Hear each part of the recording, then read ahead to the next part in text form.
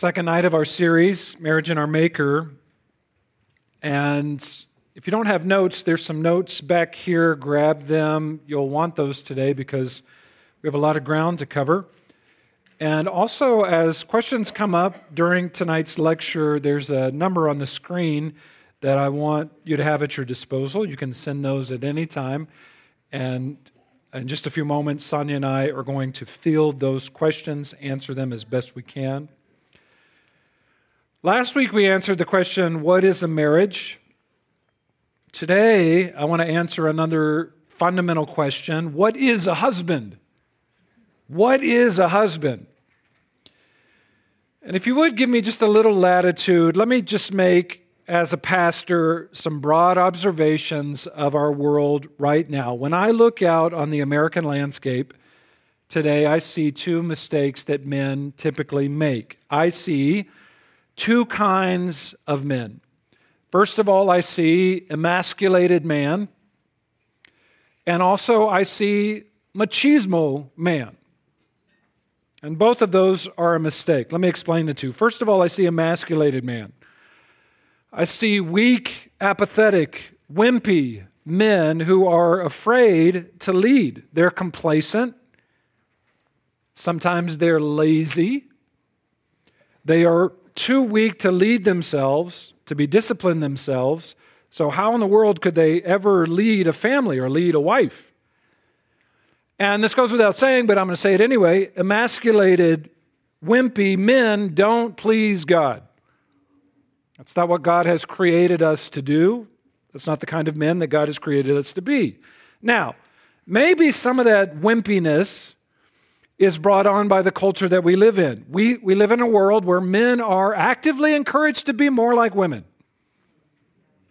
And God is not pleased in that. And sometimes, I understand this, sometimes when men try to lead or they fail at leadership, they're immediately branded with that terrifying label, toxic masculinity. And so some men are emasculated because of that, and they're just not leading. Okay. Then there's the other extreme, and this is not better. There's another kind of man in America.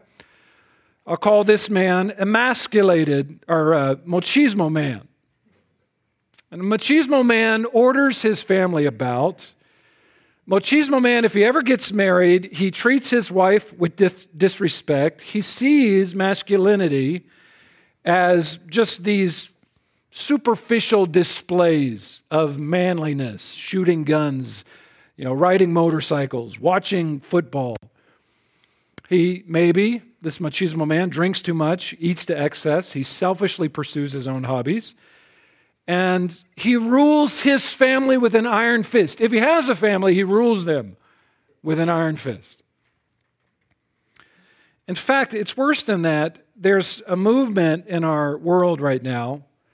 I think it's a massive reaction to feminism in our country, in our world, and you might call this red pill masculinity or Andrew Tate masculinity.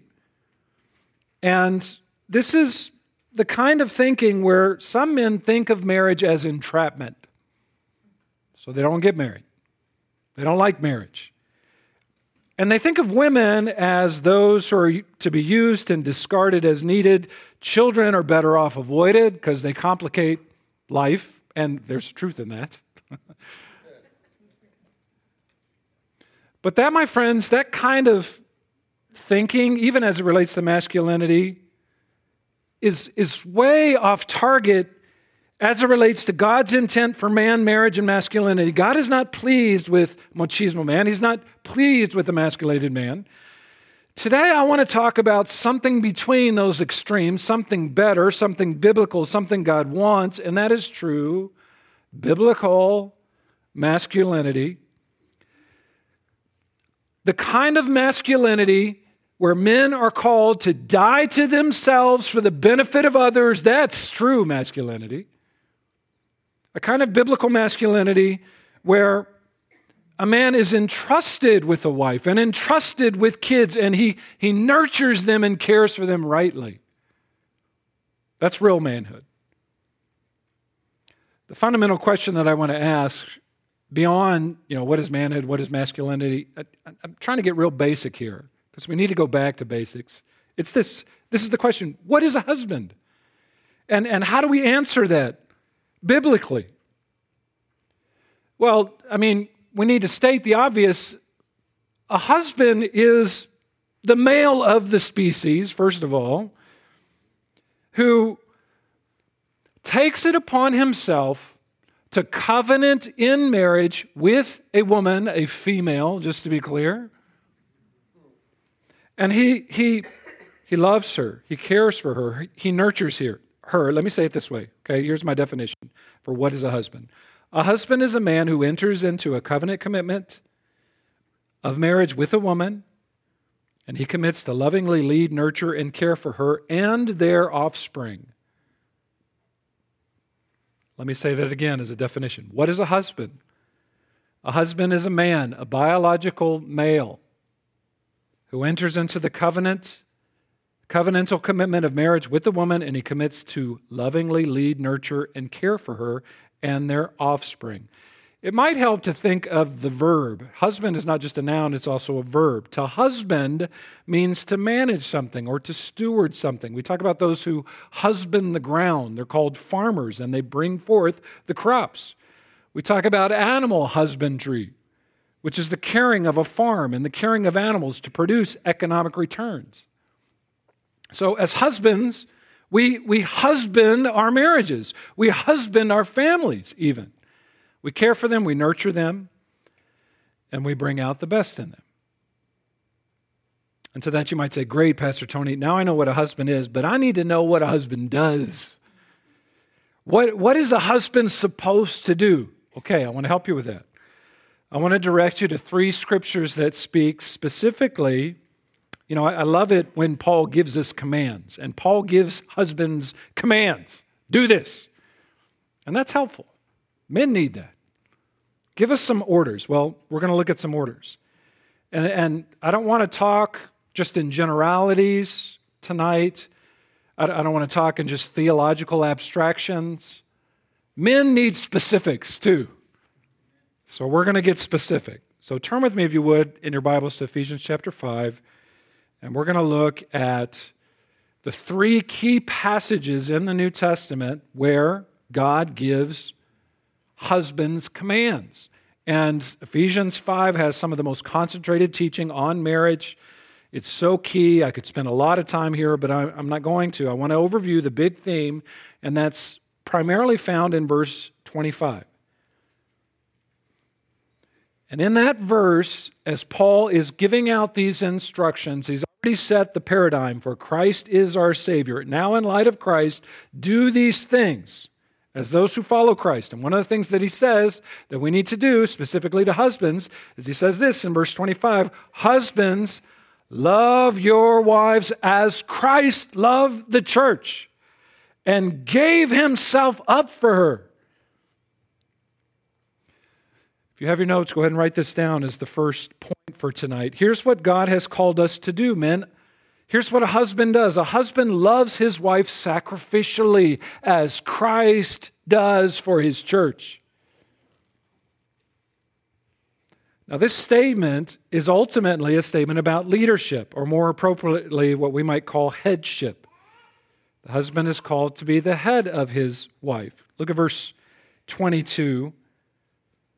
Wives, submit to your own husbands as to the Lord. We'll talk more about that next week. For the husband is the head of his wife, even as Christ is the head of the church, his body, and is himself its Savior. Now, verse 24, as the church submits to Christ, so also wives should submit in everything to their husbands. Then there's verse 25, husbands, therefore, in light of all this, in light of this paradigm that's set up, that's even represented in the cosmic marriage between Christ and the church, husbands, love your wives as Christ loved the church and gave himself, died to himself, gave himself up for her. Real leadership, real masculinity is about self-sacrifice for the good of those being led. And that carries over into other areas as well. Moses in the Old Testament was a good leader. And he told the Lord at one point, my life for theirs. God was so angry at the Israelites. You might say, well, which time? Well, one of the times. And Moses, before the Lord, said, kill me, not them. Take my life for them. David, King David, said similarly in 2 Samuel, my life for theirs. Kill me, not them. Paul says in Romans, for I could wish that I myself were accursed and cut off from Christ for the sake of my brothers, my kinsmen, according to the flesh.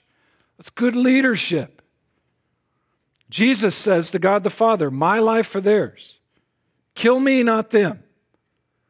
Let me die to myself for the benefit of another. Jesus laid down his life for the church. That's the way it always is in leadership. A good general lays down his life for his soldiers. A good coach lays down his life for his players. You elevate the needs of your followers above your own. That's what a husband is called to do. That's what a father is called to do. It's loving leadership. Jesus said it this way in Matthew, and this was a paradigm shift for his disciples. This is one of those times the disciples are like, what? What's he talking about? Jesus said, you know that the rulers of the Gentiles lord it over them, and their great ones exercise authority over them. It shall not be so among you. Whoever would be great among you must be your servant, and whoever would be first among you must be your slave, even as the Son of Man came not to be served, but to serve and to give his life as a ransom for many.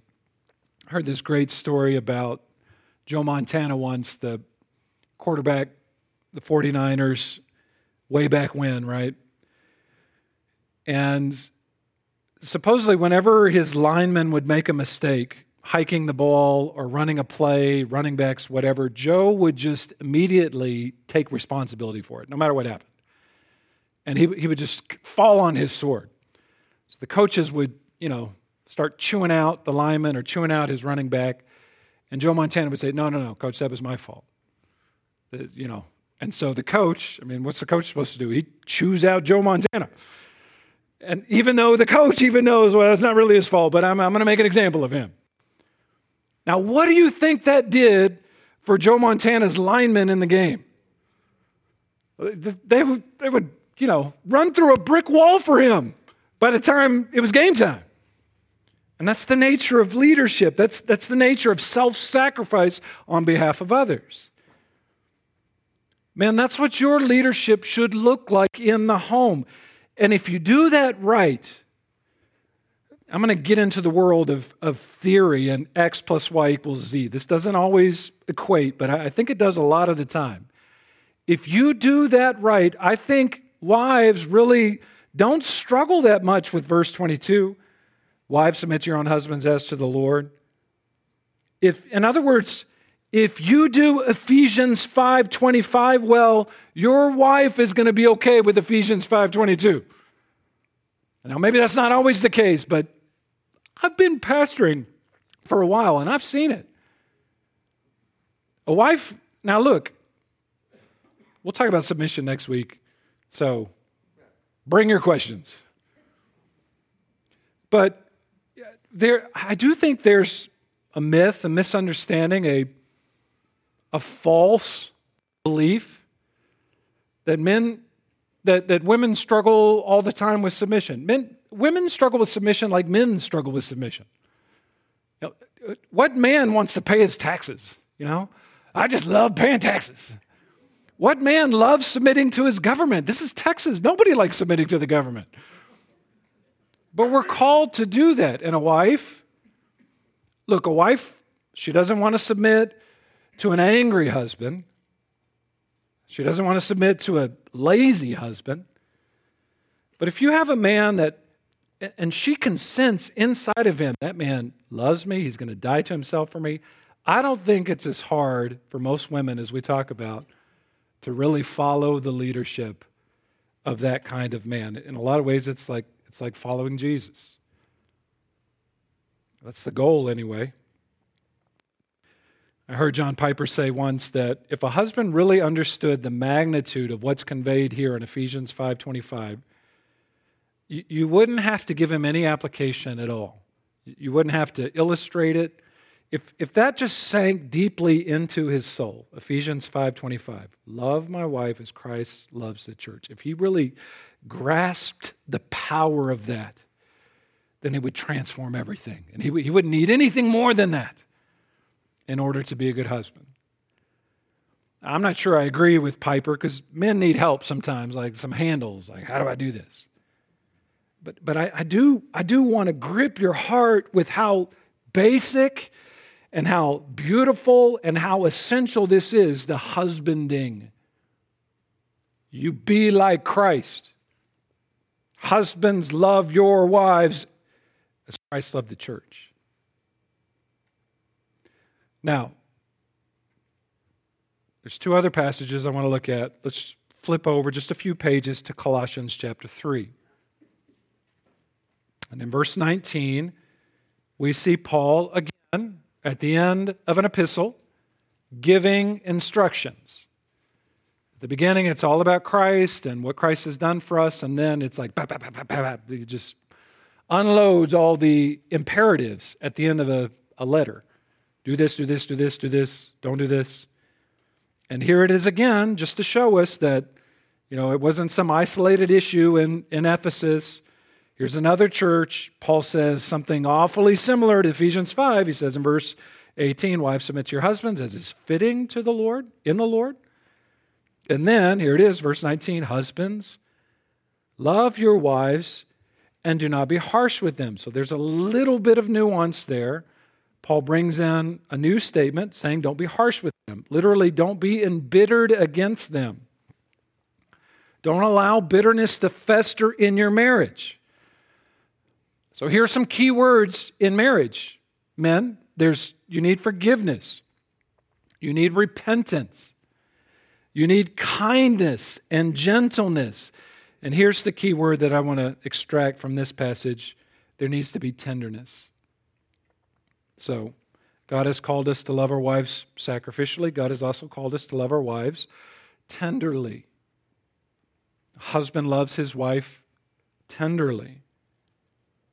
And I know how it is, man. I know how it is. You go off to work in that dog-eat-dog world, in that dog-eat-dog work environment, and at the office place or wherever your work environment is, there's spitting and there's cussing and there's cursing and there's yelling. And you get chewed out by your boss, and then you got to go chew somebody else out. And you come home and you're just like, and you got to make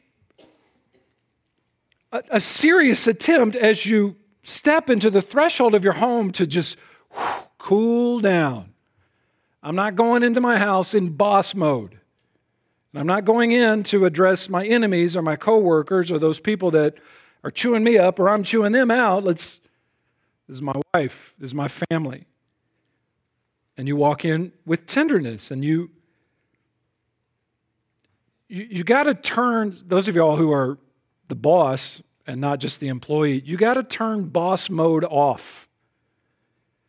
And you speak and you interact with tenderness. How'd your day go today, sweetie? How are the kids doing? Are they still alive? Is everything okay? And you talk differently to your wives than you do to your coworkers. I would even say you talk differently to your wives than you do your own children. When Alistair was young, I pretty frequently said, quit crying, stop whining, man up, rub some dirt on it and get back out there. And why do I do that? Maybe I did that too much when he was little. I'm trying to prepare him, my son, for that dog-eat-dog world that he's about to get into. But you don't talk to your wife that way. Instead, you speak with tenderness. You ask how she's doing. You ask if you can help. You help put the kids to bed. You help do the dishes. You compliment her. You speak and you interact with tenderness. And this is what real masculinity looks like. That's what I get so annoyed about by the red pill group. Do they really understand what to be a real man is that you have a family, you have a wife, and you care for them and you nurture them. That's what God looks down on and says, that pleases me. That's what I created that man to do. And that's what you promised to do when you made your vows. And you said, I will love, cherish, and take care of this woman as long as we both shall live. Nobody remembers their vows. Nobody's paying attention when I'm making them do their vows. That's why you should circle back with it. But you promised it.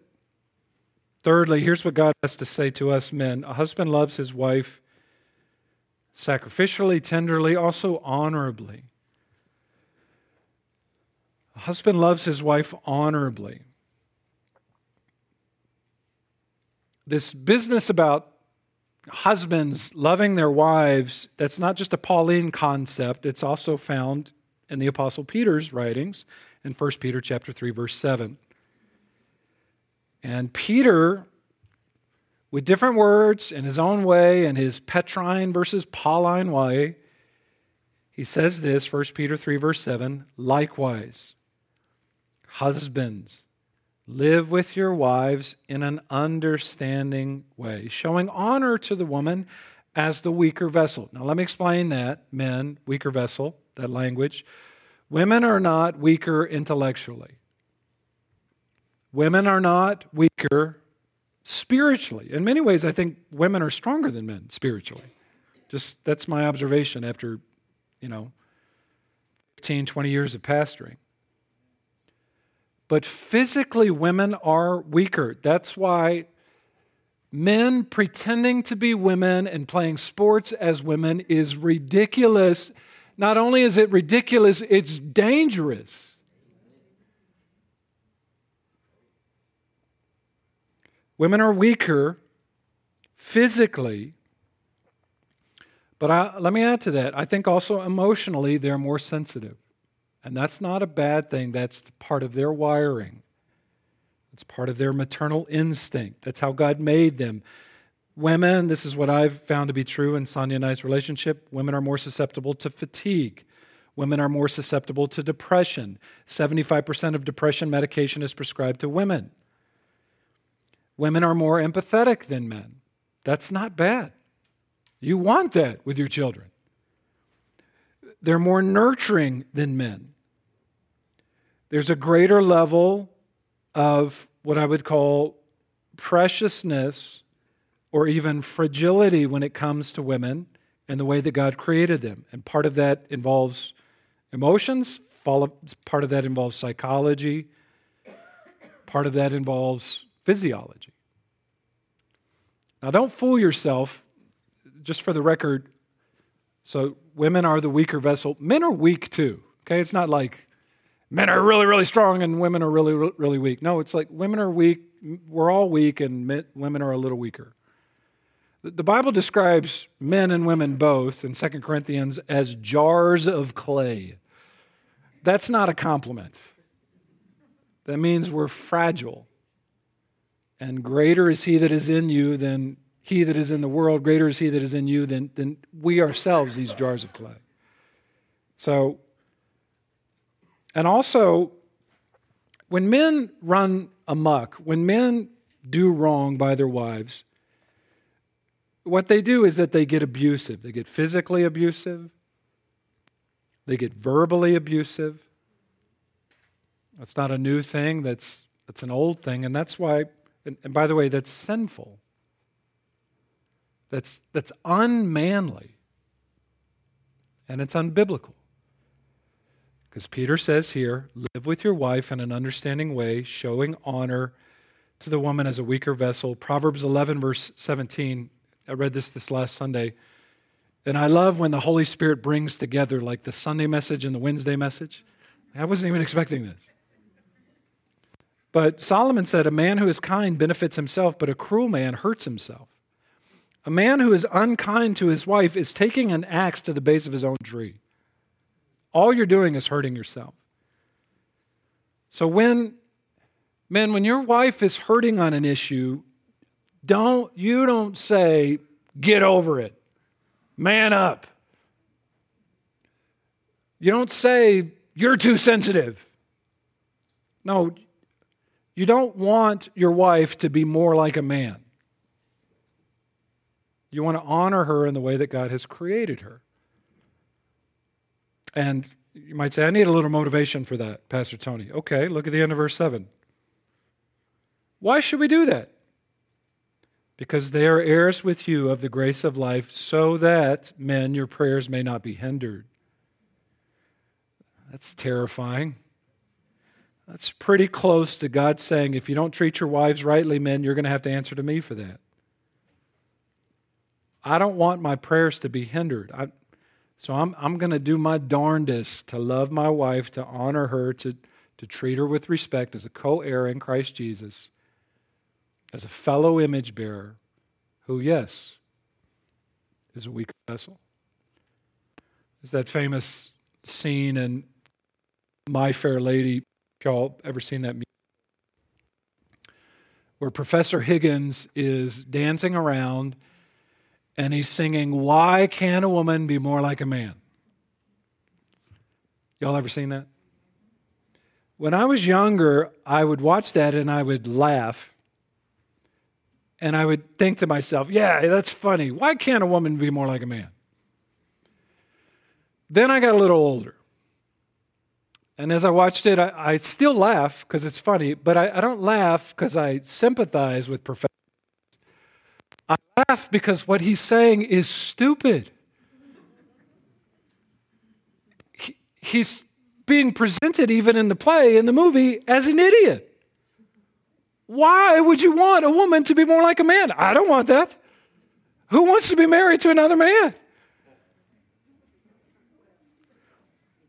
For the record, I love that my wife is different from me. I love that she has gifts that I don't have, that we have this thing called synergy, that we can leverage the gifts respective one to another for the benefit of both of us. It's all that stuff we talked about last in terms of God's intent for marriage all along. And so, seeing her emotional sensitivity, seeing her difference as valuable and good, that's part of what we do, men. We honor her as a weaker vessel, but equal heir in the grace of life. Y'all with me? Wives, y'all with me? So those are your commands, husbands. It's pretty simple. I guess the New Testament's like, let's keep it simple for the men. This is what you do. There's a few commands.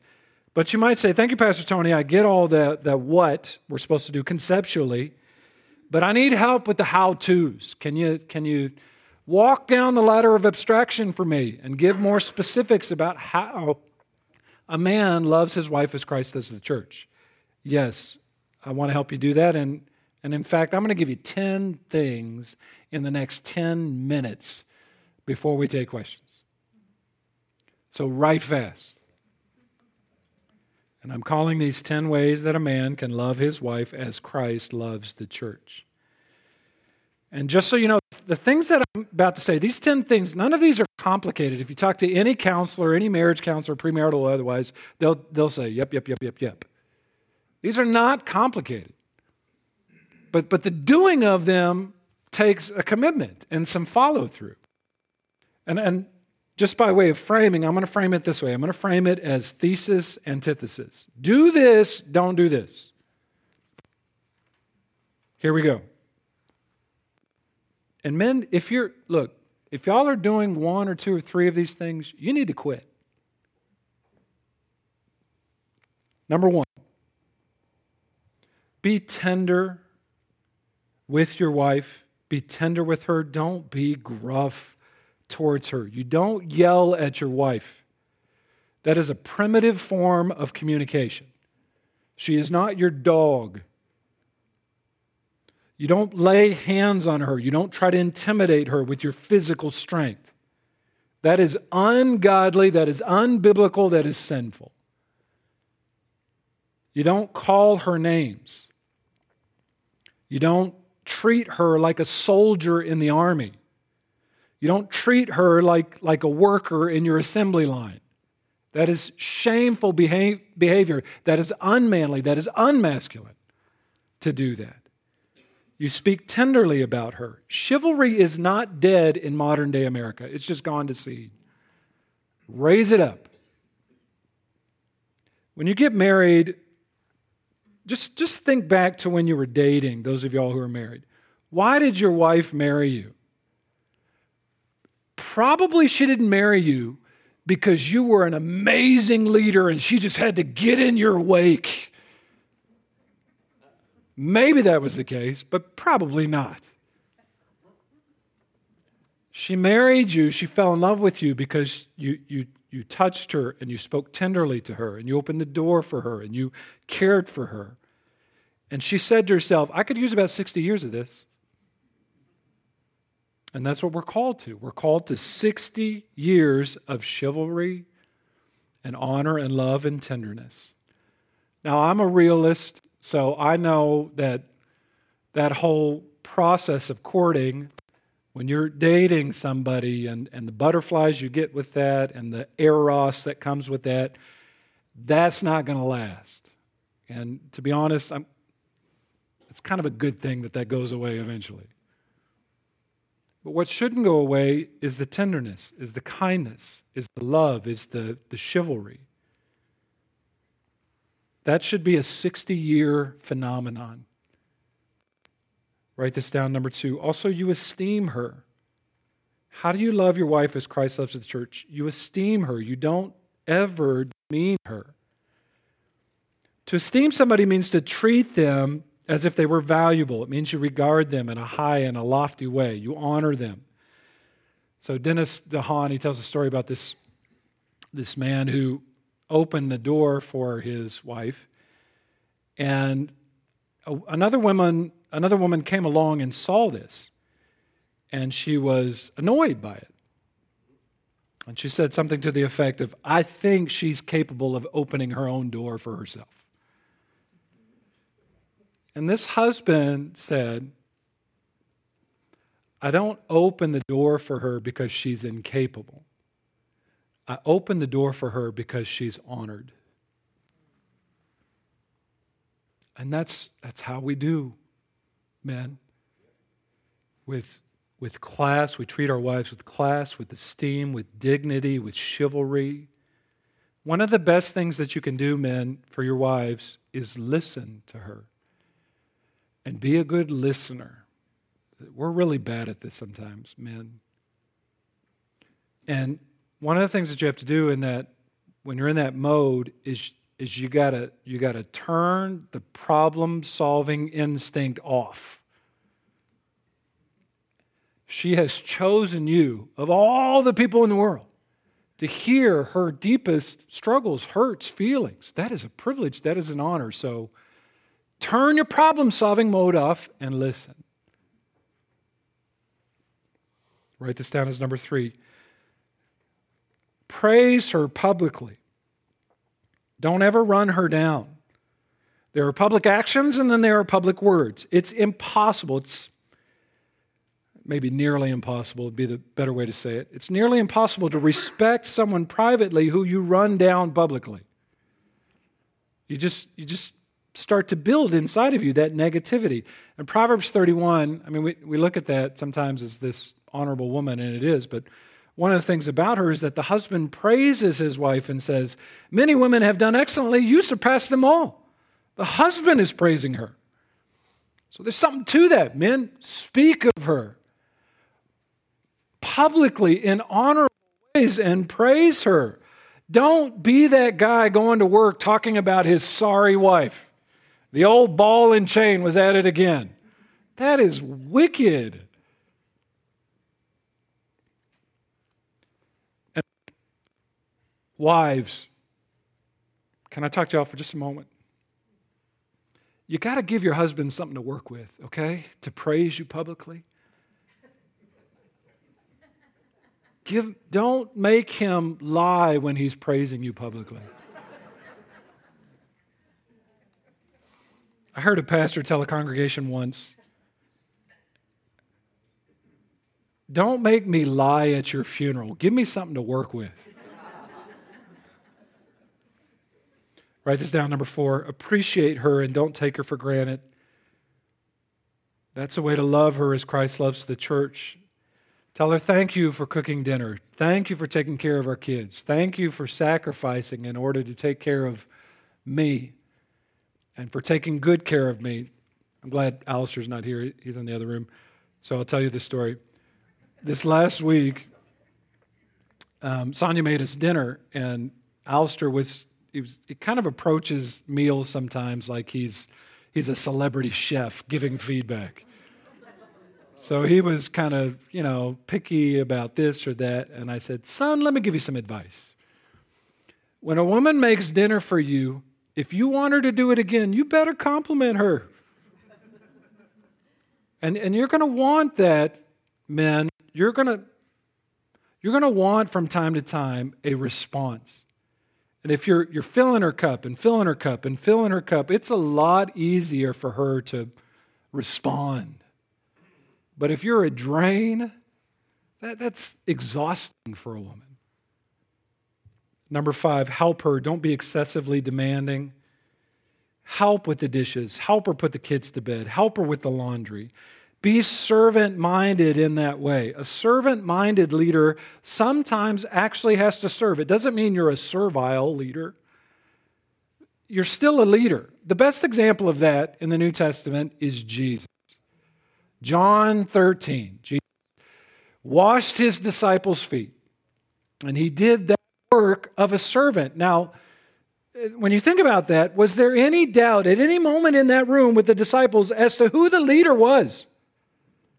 I mean, Jesus was still the leader that they loved and followed, and yet there he was washing their feet. So, help her. Write this down, number 6. Woo her. Don't let romantic love disappear altogether. I'm going to teach an entire message on this in a few weeks, so I don't want to shoot all of my bullets now. I'll save them for later. But I will say this. Don't just woo to marry, marry to woo for the rest of your life. Tony Evans said that once. We don't woo to marry, we marry to woo a woman for the rest of our lives. So a lot of men approach dating like they're hunting for a choice elk. And they go and they work and they stalk and they find that elk. And then when they get the elk, they're done. And then they just mount it over their fireplace. That's not how it's supposed to be. You continue to woo. You can still go on dates after you get married. Did you know that? And then what's really fun, so I've heard, is that when the kids leave, you go on more dates. Write this down as number 7. This is important, men. Work and support your family. Don't shirk your responsibility as a breadwinner. That's hard on a wife.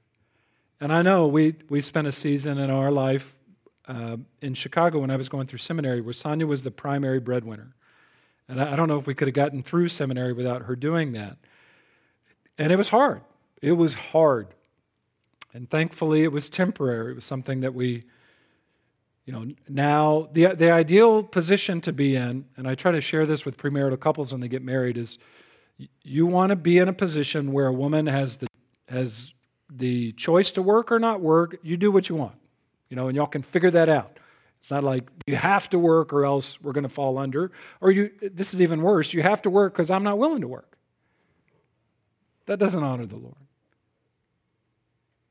And by the way, ladies, this is unfair. So let me just tell you, and some of y'all who are getting married or wanting to get married someday, I'll just let you in on a little secret. God is unfair in the way that he gives men earning potential. Did y'all hear me on that? And I'm kind of resentful about it myself. Some men have the capability to make lots of money. Some men don't. And God is unfair in the way that he dishes that out. And so, now, wives, it's right for you, I believe, to expect your husband to work and to provide. But you can't complain that he doesn't make enough money if he doesn't have the skills or the education or whatever to make more money. You need to be content. And a lot of marriages get into a lot of trouble. We'll talk about this later in this series, because they try to spend way more than they make. If you want trouble in your marriage, do that. Spend more money than you're bringing in. Number 8, husbands, give your wife a sense of security in the marriage. Don't let there be even a hint of unfaithfulness. Women rightfully get angry when their husbands ogle other women. Women rightfully get angry when their husbands flirt with other women. Don't do that. And women especially get angry when their husbands are hooked on pornography. And if that's an issue, get that figured. Get that sorted out. And for those of you who are single, let me just say this. I heard a pastor say once, this was a beautiful statement. He said, if you are single, love your wife now and meet her later. In other words, live your life right now in such a way that your fiance, that your girlfriend, that your wife-to-be, when you meet her someday, will be thankful for the way that you have prepared to meet her. Don't waste your singleness blowing all your money on stupid stuff, hooked on pornography, chasing and sleeping with all kinds of women. You spend that time now preparing.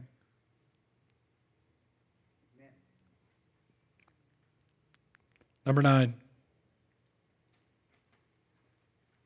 encourage her to pursue her interests so she doesn't feel trapped. Sonia, she always wants me to emphasize this whenever we do premarital counseling, because, and she's right, and there's something to this.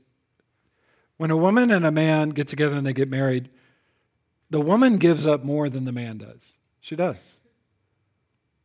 And I know that's hard. There's some sacrifices that are built into the marriage thing.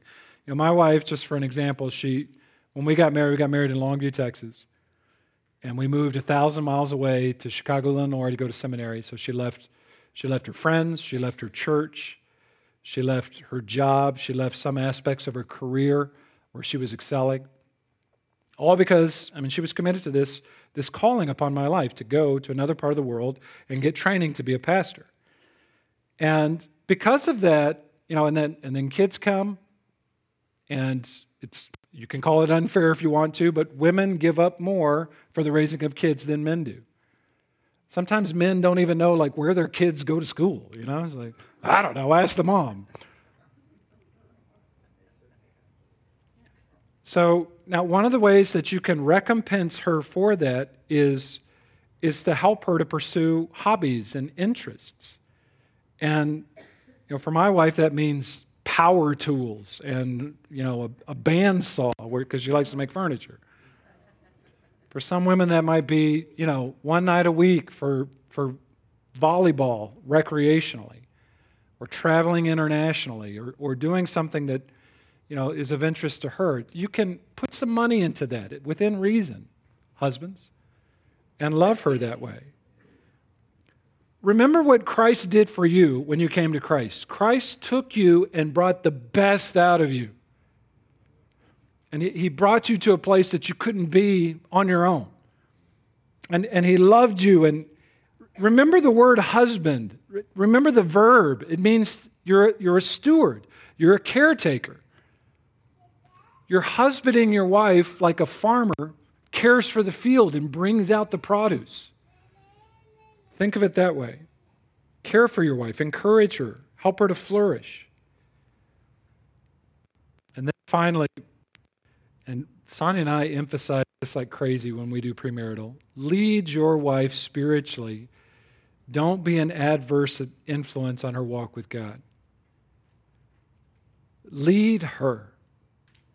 No wife wants to drag her lazy husband to church on Sunday morning because he'd rather watch football. Man, you be the one that gets your family to church on Sunday. You be the one that puts your kids in bed and studies the Bible with them and prays with them. You be the one that leads in Bible study. You be the one that leads in Bible knowledge and training of the children. It doesn't matter if you're a pastor or a plumber or an engineer. It doesn't matter if you're a butcher, a baker, or a candlestick maker. My dad's a software engineer. The men that I grew up in, the church that I grew up with in, there was one pastor and all the other men had different trades, different professions. And for the most part, all of those men led their families. And they led them in spiritual ways and spiritual categories. That's what we're called to do.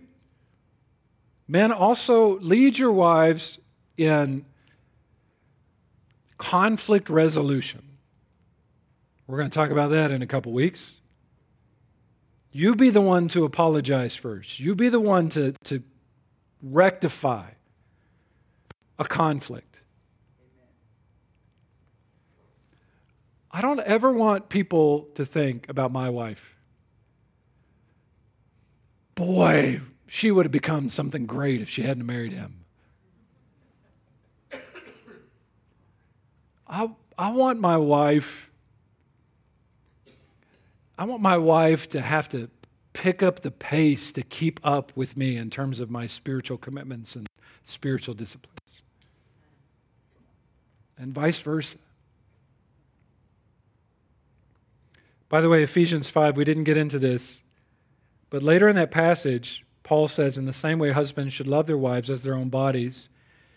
He who loves his wife loves himself, for no one ever hates his own flesh, but he nourishes and cherishes it, just as Christ does the church. That nourishing is not talking about physical nourishing, it's spiritual nourishing. If I could be super practical, you pray with your wife. You read scripture with her. You talk about Sunday after Sunday, after the message. You ask her about her devotions. You care for her. You nourish her. You spiritually lead her. So, 10 things. So no man should leave here tonight and say, oh, I don't know what that really means. Do those 10 things. And some of you, if you're overwhelmed by this, theologically and practically, good. God has called men to do hard things. Do some hard things. And if you're really discouraged and you think to yourself, boy, I can't do that. You know, it's too much. I'm going to fail. Let me just let you in on a secret. Yes, you will fail. So there you go. The only perfect groom in this world is Jesus. And let me tell you something, men. You ain't Jesus. And thankfully for your wife, she doesn't need you to be her Messiah. She's already got a Messiah.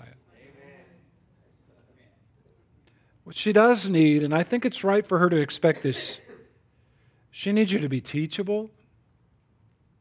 She needs you to be mature and maturing as a man of God. So, do those things. Men, love your wives as Christ loved the church. Okay, we're going to transition. Let's take some questions. Sonia's going to come up, and thanks for listening so attentively. Okay, good. Yeah, when Sonia and I were dating, she would go around to all these other older couples in our church, and she had this specific question she would ask: how do you make a marriage last? You know, and how have you guys been so successful in your marriage? And I remember when we were engaged, that was really intimidating to me because I was like, am I not doing enough? You know, what's wrong? But now I see the wisdom of what she was doing. She was she was learning, she was extrapolating from couples who have been there wisdom. And I think for married couples who have been married 5 years or more, being available, a word of encouragement is rarely, I think, within the church, shucked or turned away from. If you were to see a couple, a newlywed or a young married in the church, to go to encourage them, to if you see something positive that they're doing, reinforce that.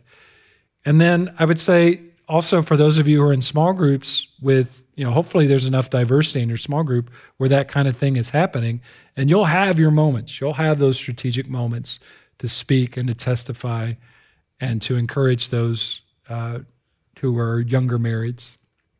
I think there's a myth out there that churches always need to gravitate towards their own like, so older couples with older couples, younger couples with younger couples, marrieds with marrieds and singles with singles.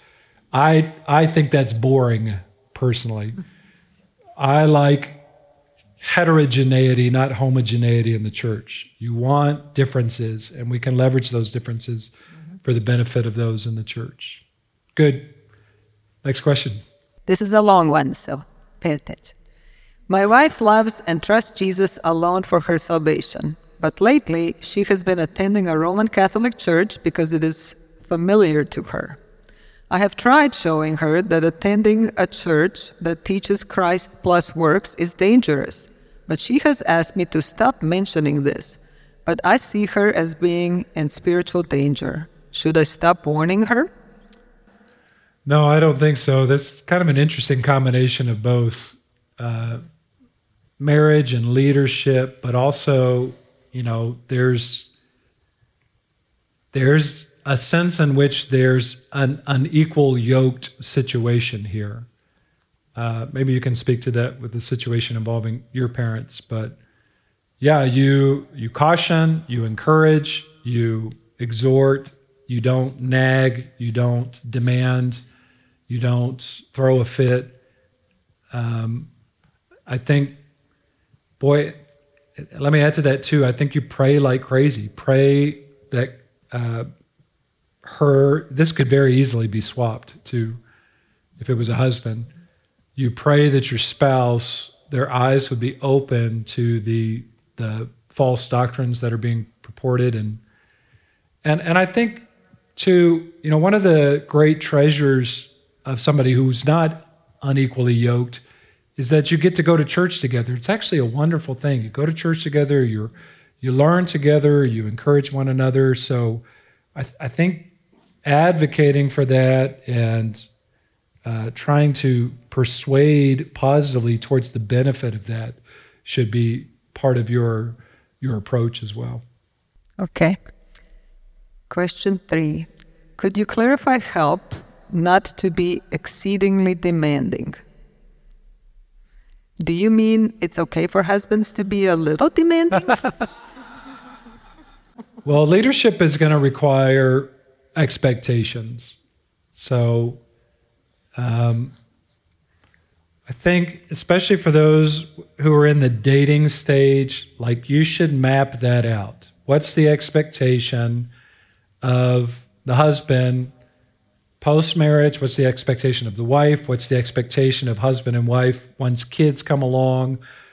And have that, have that discussed, so it's not like you're trying to figure things out or you get hit with a curveball once those things come about. Okay, but in the midst of the situation, I think for a wife to, I don't want to say demand, for a wife to expect her husband to work and to provide is right.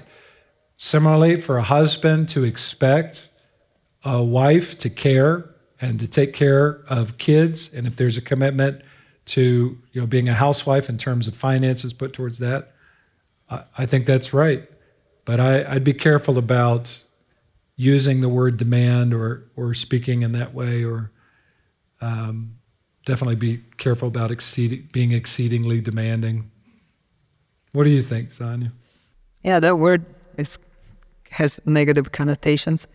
But as a leader, you do have to set some expectations, I guess, or have those conversations when things are not going well, or you see your wife hurting herself with her choices. You have to call her to account, so to speak, gently, but you can't shy away from that. So, I don't know, we've had situations in our marriage where I really appreciated Tony sitting me down and saying, Sonia, you're spending too much time looking at the world news or being depressed because of it. And that's not good for your spiritual health. And I've seen you derail. Your spiritual zeal is not where it needs to be. So I'm glad that he kind of called me to account with that, or just helped me see that and put a stop to it. And he said, So, when we were first married, I think you were a little more, what's one of these? A little more gruff, maybe. And he couldn't understand why I was different, maybe in some ways. And he'd be like, Sonia, why aren't you doing this? Or you should be doing that. And, just trying to lead with strength or with, force. With force. And I did not respond very well to that. And so he has definitely changed a lot in that area. So, I don't know. Is it okay to be a little demanding? I think it is. I should demand of you to be faithful to me. And if I see something that is not right, then I should call you up on that. And I think the same with you. So I don't know. Okay, for a newly married couple, what are helpful ways to pray and read with your wife? What encouragement do you have in order to move past the awkwardness? Yeah, good. So we've never been great at that together. So Sonia's reading habits and her spiritual disciplines are different than mine. I'm very regimented, and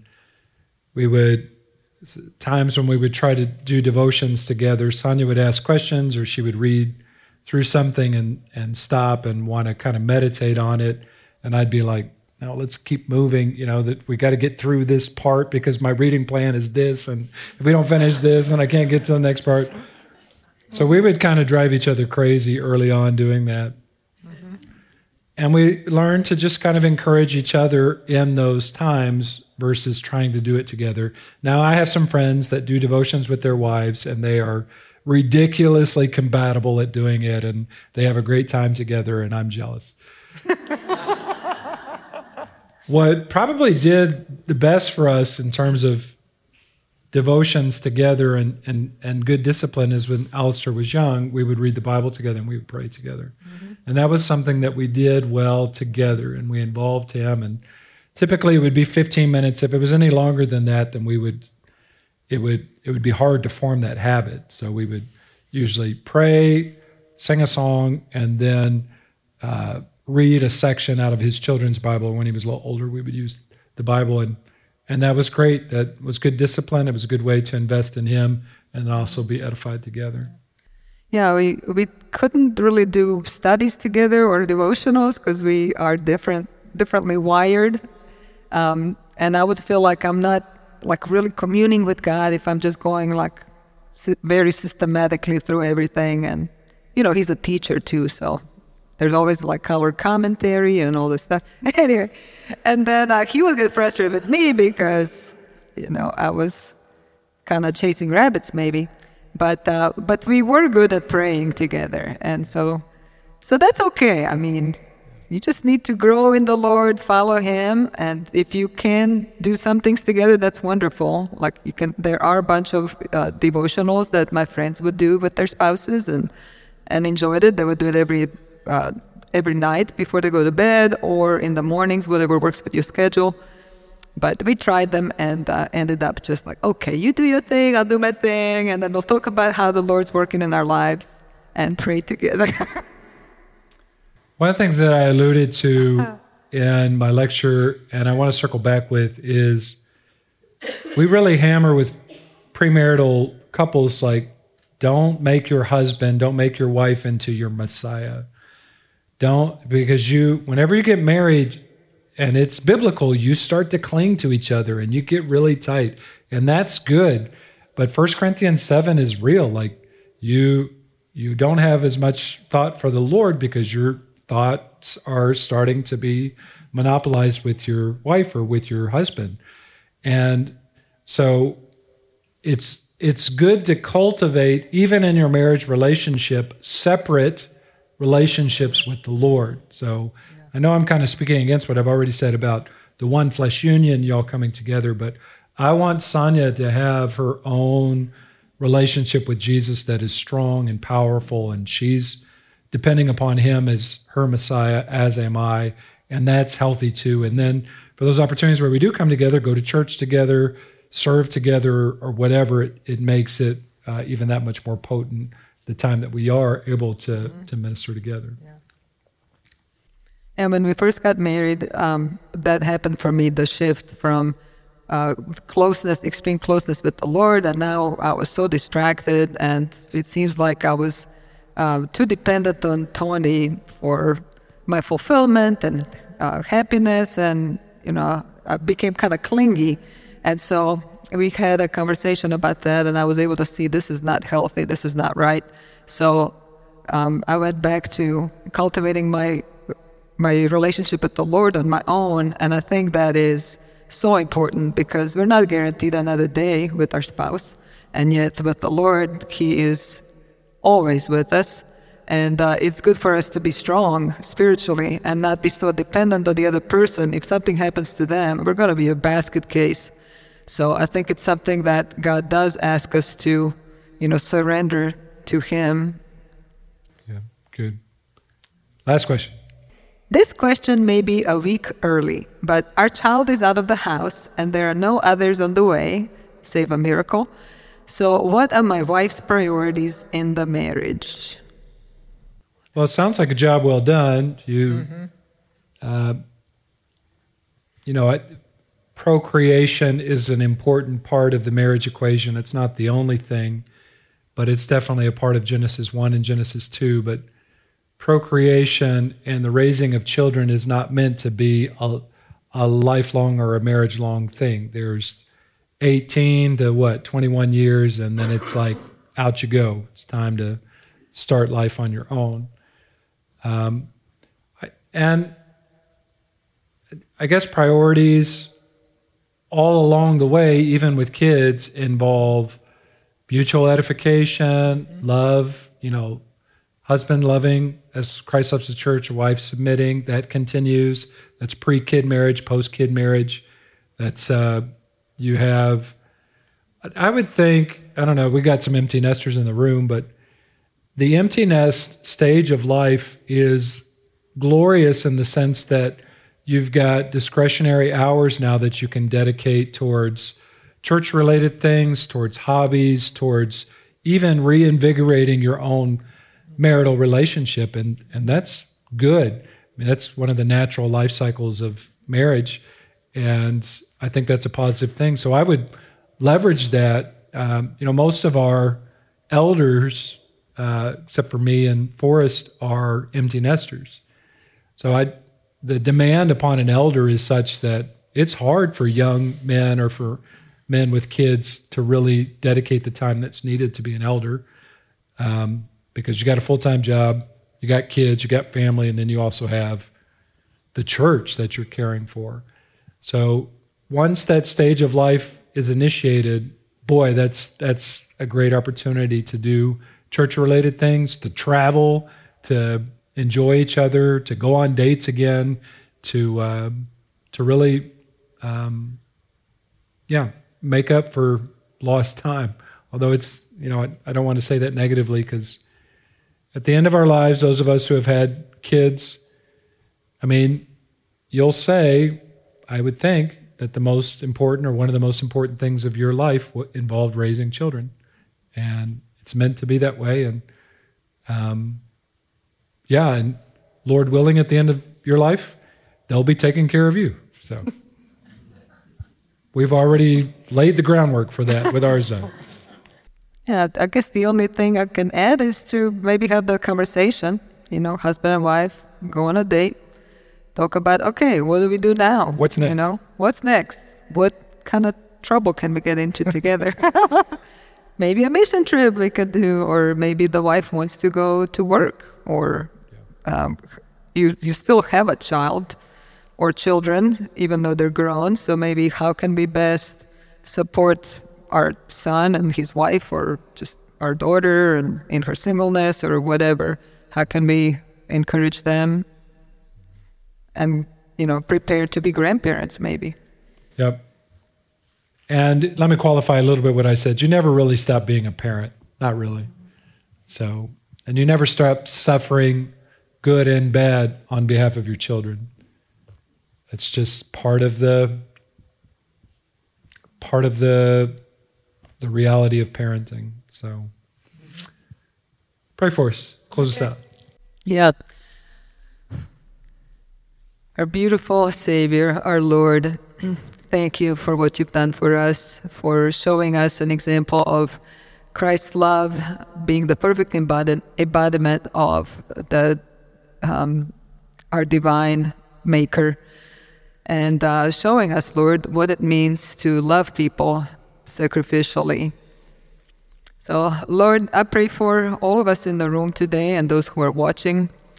Lord, help us to grow in the likeness of Christ. Help us to be kind and generous and patient, to exude the fruit of the Spirit and holiness, to just resemble you, Lord, to the watching world, and be a picture, Lord, of what you wanted marriage to be. So help us to grow. Lord, we are all sinners. We all have blind spots and those habits that are hard to break. So God, help us. Give us your eyes. Give us new eyes to see how we treat our spouses and those areas that we have become blind to. So, Lord, help us to change. We need your Holy Spirit's power.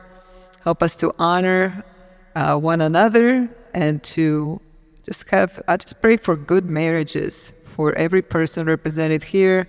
And help us as well, Lord, to speak wisely with others and encourage others, Lord, to be faithful to one another and to treat each other, Lord, the way that you want us to be treated. So we love you. We thank you for this time together, and we pray that you continue growing us, Lord, in maturity and in the likeness of Christ. We need your help, Lord. In Jesus' name, amen.